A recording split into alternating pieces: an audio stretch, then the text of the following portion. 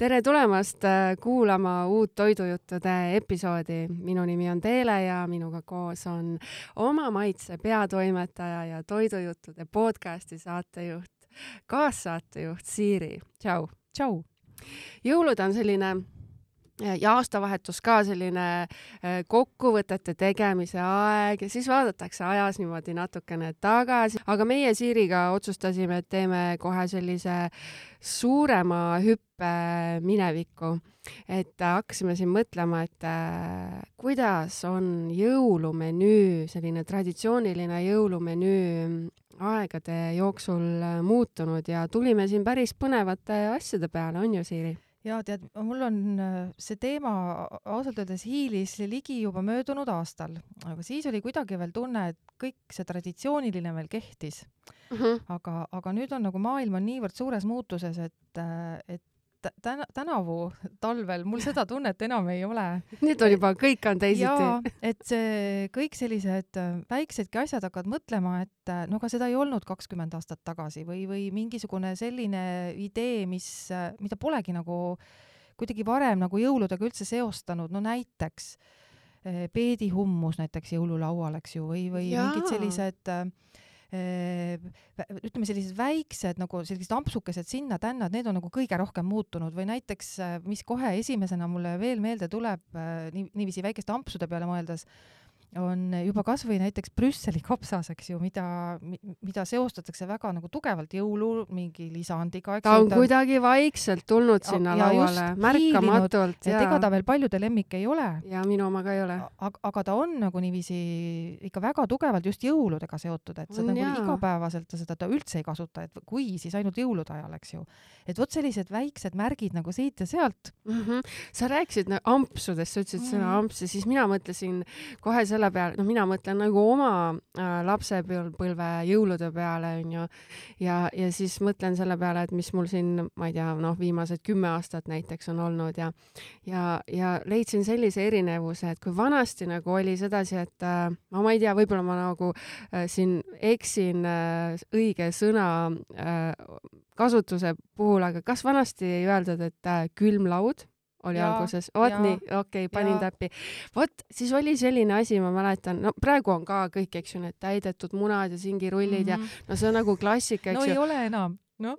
Seal, kus mina käin, seal nagu kuskil ikkagi lauanurga peal mõnikord on, aga mida kindlalt enam ma ei ole 10 aastat laua peal näinud, on selline, seal samas külmlauas oli tehtud selline sinki, erinevate sinkidega ja lihaviilud sedasi pandud nagu singid või ma ei tea, mis lihapraad ja singid ja suitsuvorstid ja kõik see delikatess asjad ja et täna oleks isegi natukene tegelikult imelik, kui keegi paneks jõululaua peale seal mingid suitsuvorstid sedasi või mingi kana singiviilud niimoodi ritta, et see oleks kummaline mingi peterselli siuke väike lehekene oli, et see oli tegelikult väga peen ja väga uhke. Ja eks see tuligi sellest, et kuna seda toorainet ei olnud kätte saada. Ja siis lõpuks siis pandi laua peale siuke uhke asi. Minu mäletamist mööda algas see jõuludeks ettevalmistus, me siin nagu kurdame, et oi, see hakkab kõik nii vara ja umbes, et tunnet ei tule enam peale, aga mina mäletan nõukaajast oma lapsepõlve kodust hoopis seda, et suitsuvorsti hakategi juba väga varakult jahtima.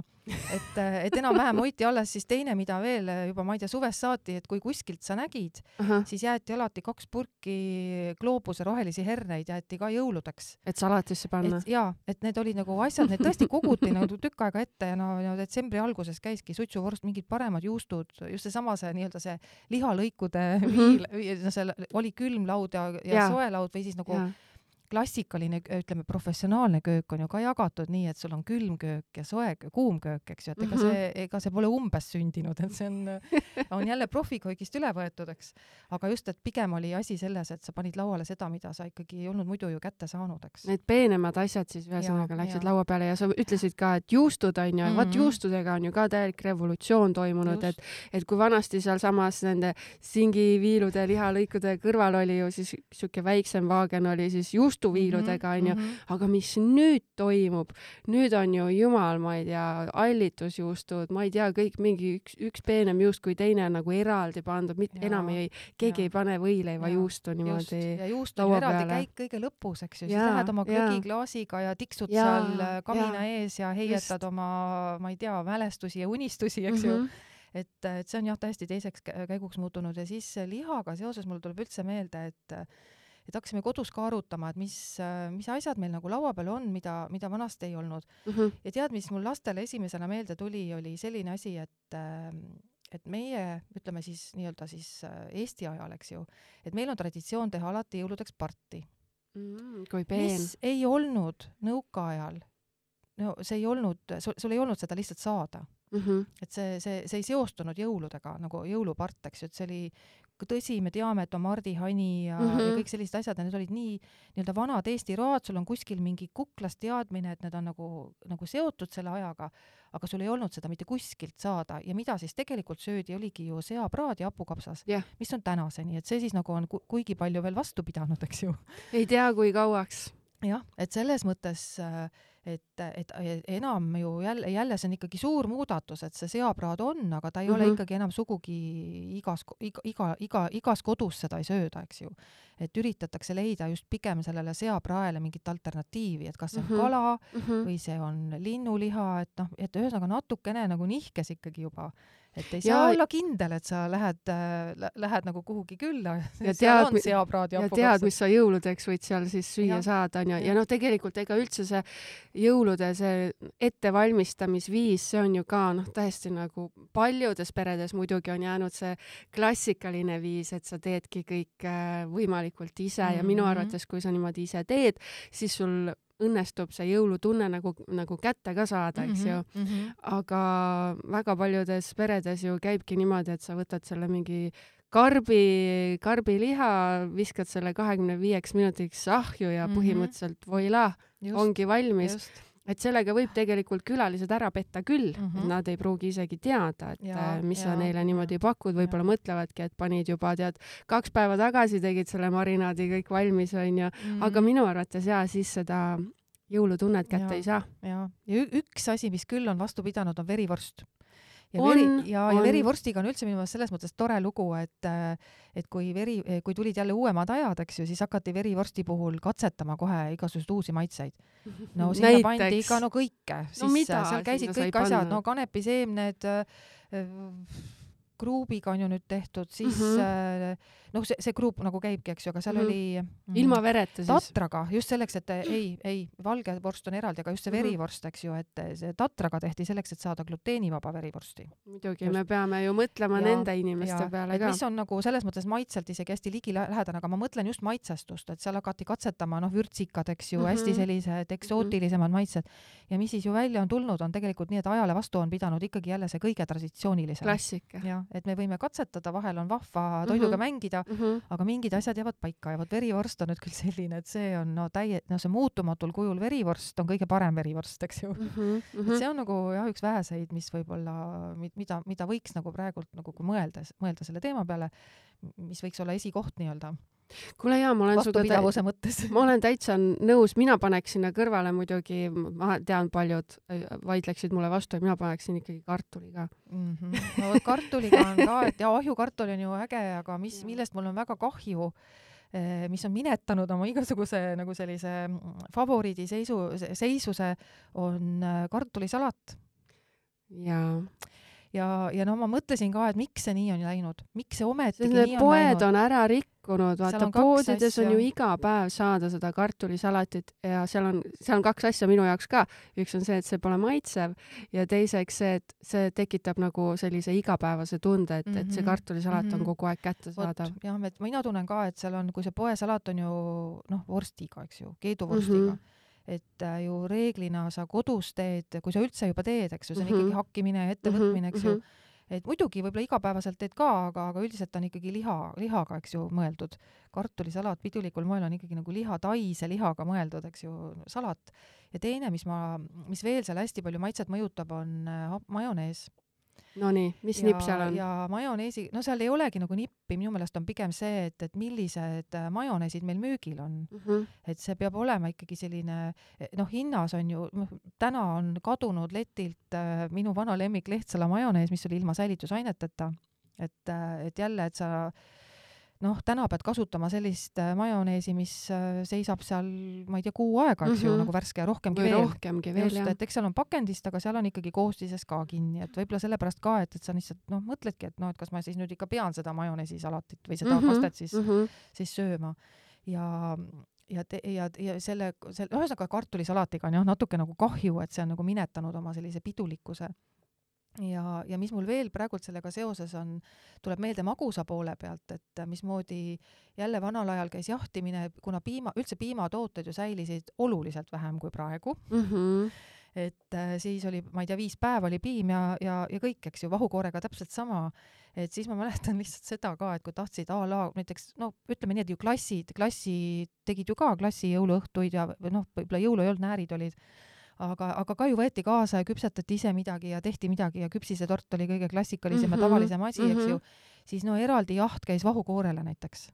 Eks ju, et sa pidid seda ka ei olnud. Ja muidugi ei olnud niimoodi, et sa lähed ja võtad, et sa pidid jälle selle siis kuidagi planeerima või jahtima või saama või hommikul said ja õhtul seda enam ei olnud või kõik need skeemid ma enam täpselt ei mäleta. Võib-olla ongi parem vaata, et kõiki neid raskusi ei mäleta. Aga mis siis jälle laua peal olidki need igasugused vahukoorega variandid, tordid, eks ju, vahukoorega või siis võikreem oli, ma mäletan, ja või siis olid need kohupiimakook oli, eks ju, see klassika, et mis ka enam täna ta on nagu muutunud. Aga just selline see klassikaline piimatoode, eks ju, mis tegelikult riknes kiiresti. Et jälle, et toit oli ehedam, samas oli teda kätte saada raskem, eks ju. Pidid rohkem vaeva nägema. Ja see menüü muutus, eks ju, tänu sellele, et nüüd on kõik saada, kõik on sul 100 erinevas variandis olemas, et ainult nuputa välja, et mis su kõikidele pereliikmetele maitseb. Tead, aga see ei ole ainult nii, et nuputa välja, mis su kõikidele pereliikmetele maitseb, sellepärast, et vanasti tõesti oligi niimoodi, et kutsusid inimesed kokku, on ju, teadsid, seal tuleb 10-15 inimest, on ju. Selge, teeme neile siis, mida on, mida kätte saab, liha, vahukoored, värgid, on ju. Aga täna on ju niimoodi, kui sul tuleb 10-15 inimest, siis 3 tükki neist ei talu laktoosi. Nii. Ma ei tea, 2 on gluteeniga probleemi. Võib-olla 1 ei taha üldse, et liha oleks laua peal, on ju. Et see on nii palju, vaata jälle teistpidi jälle keerulisem. Väga keeruline. Et mina olen olnud selles olukorras, siis ma näiteks olengi teinud, hakkad nagu mõtlema, et mida sa kuhugi sisse paned, siis mida sa saad välja jätta, siis ma olen teinud nagu 2 kaussi.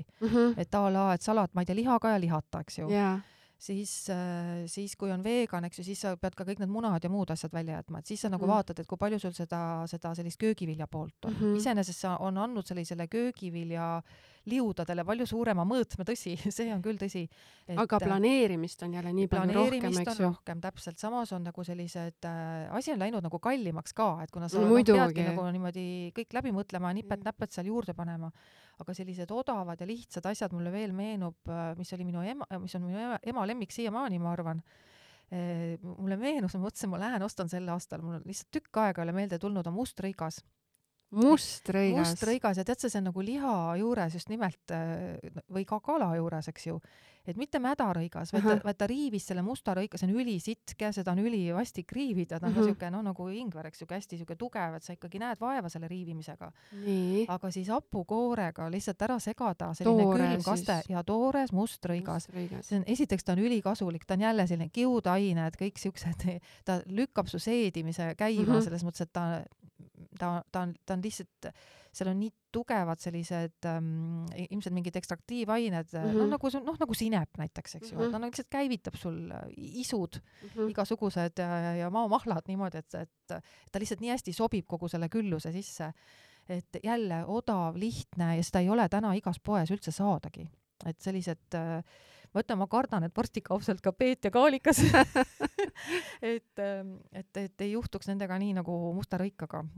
Selleks peab ikka neid ostma ka, et siis poed näevad, et ikkagi on vajadus tellida neid juurde. Aga tead, mul on ka üks siuke trump tagataskus või nagu üks nostalgiline toit, mida ma mäletan oma lapsepõlvest, aga mida ma ise kindlasti ei ole kunagi teinud, aga oi, kuidas ma tahaks, aga vot jälle ei teagi, kas üldse poodides müüakse.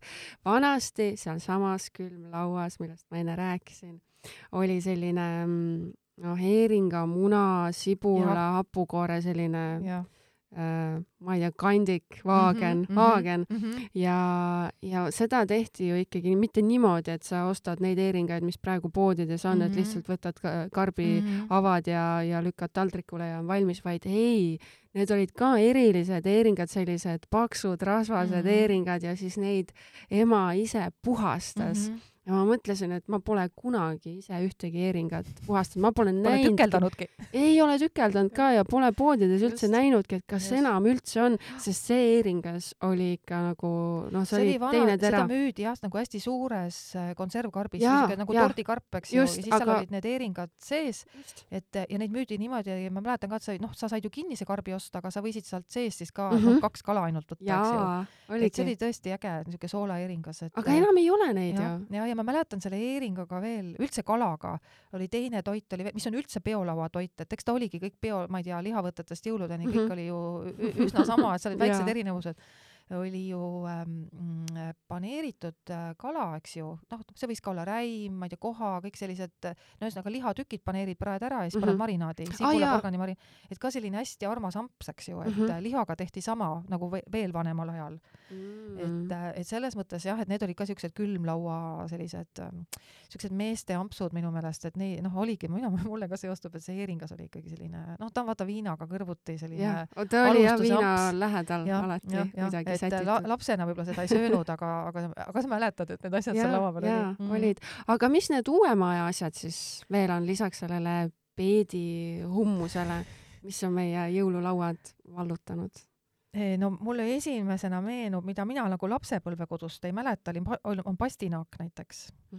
Et kõik need sellised ahjujuurikad, et need on muutunud palju huvitavamaks, et sul on nagu, valik on lihtsalt suurem. Eks ju, siis need igasugused röstkapsad ja sellised asjad, et see nagu ja lillkapsas ja, et neid ei olnud lihtsalt talve ajal, aga nüüd sa nagu mõtiskled selle üle, et vau, et millega ma selle köögivilja variandi nüüd nagu laiemaks ajan, mitmekesisemaks, eks ju. Et siis seal hakkab tõesti neid ideid hakkab veerema.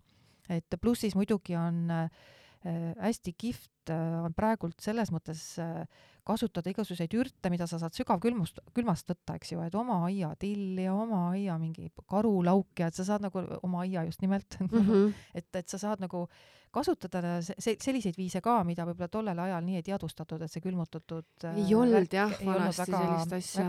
Väga nagu juttu ei olnud jah sellest, et jah, et võt sellised asjad on, et nüanssides on nagu küsimus, et ma ütleks ka, et eestlased on selles mõttes ägedad, et nad hoiavad ikkagi sellest oma traditsioonist ka kinni, et nad päris ei lase et jõulusushit võib-olla ei ole veel välja mõeldud, kuigi võib-olla on, aga võib-olla me ei ole kursis sellega lihtsalt. Aga see ei ole võib-olla jah selline teema, mida kuidagi igale poole peaks nagu siis nagu panema, eks ju, et selles mõttes on äge. Ma mõtlen ka, et see on nagu tore, et praegu on niimoodi, et natukene vana, natukene uut ja ma loodan, et meil ei ole varsti niimoodi, et see vana on täiesti ära kadunud, et keegi enam verivorsti ei söögi. Just, või piparkook on ju ikka alles, hoolimata sellest, et jõulupavlova koogid on ka nagu väga teema, aga tavakodus jälle, kui sa mõtled, et siis pigem on seal kohupiimakook ja mingi piparkoogid, eks ju, mis on nagu kindel värk. Vaata, see mingi kohupiimakook või pavlova võib olla, aga piparkook peab olema. Vot. Aga see on hea mõte jälle, kus saate otsad kokku tõmmata ja häid jõule kuulajatele. Ja häid jõule kõigile ja maitsvaid ka. Tšau!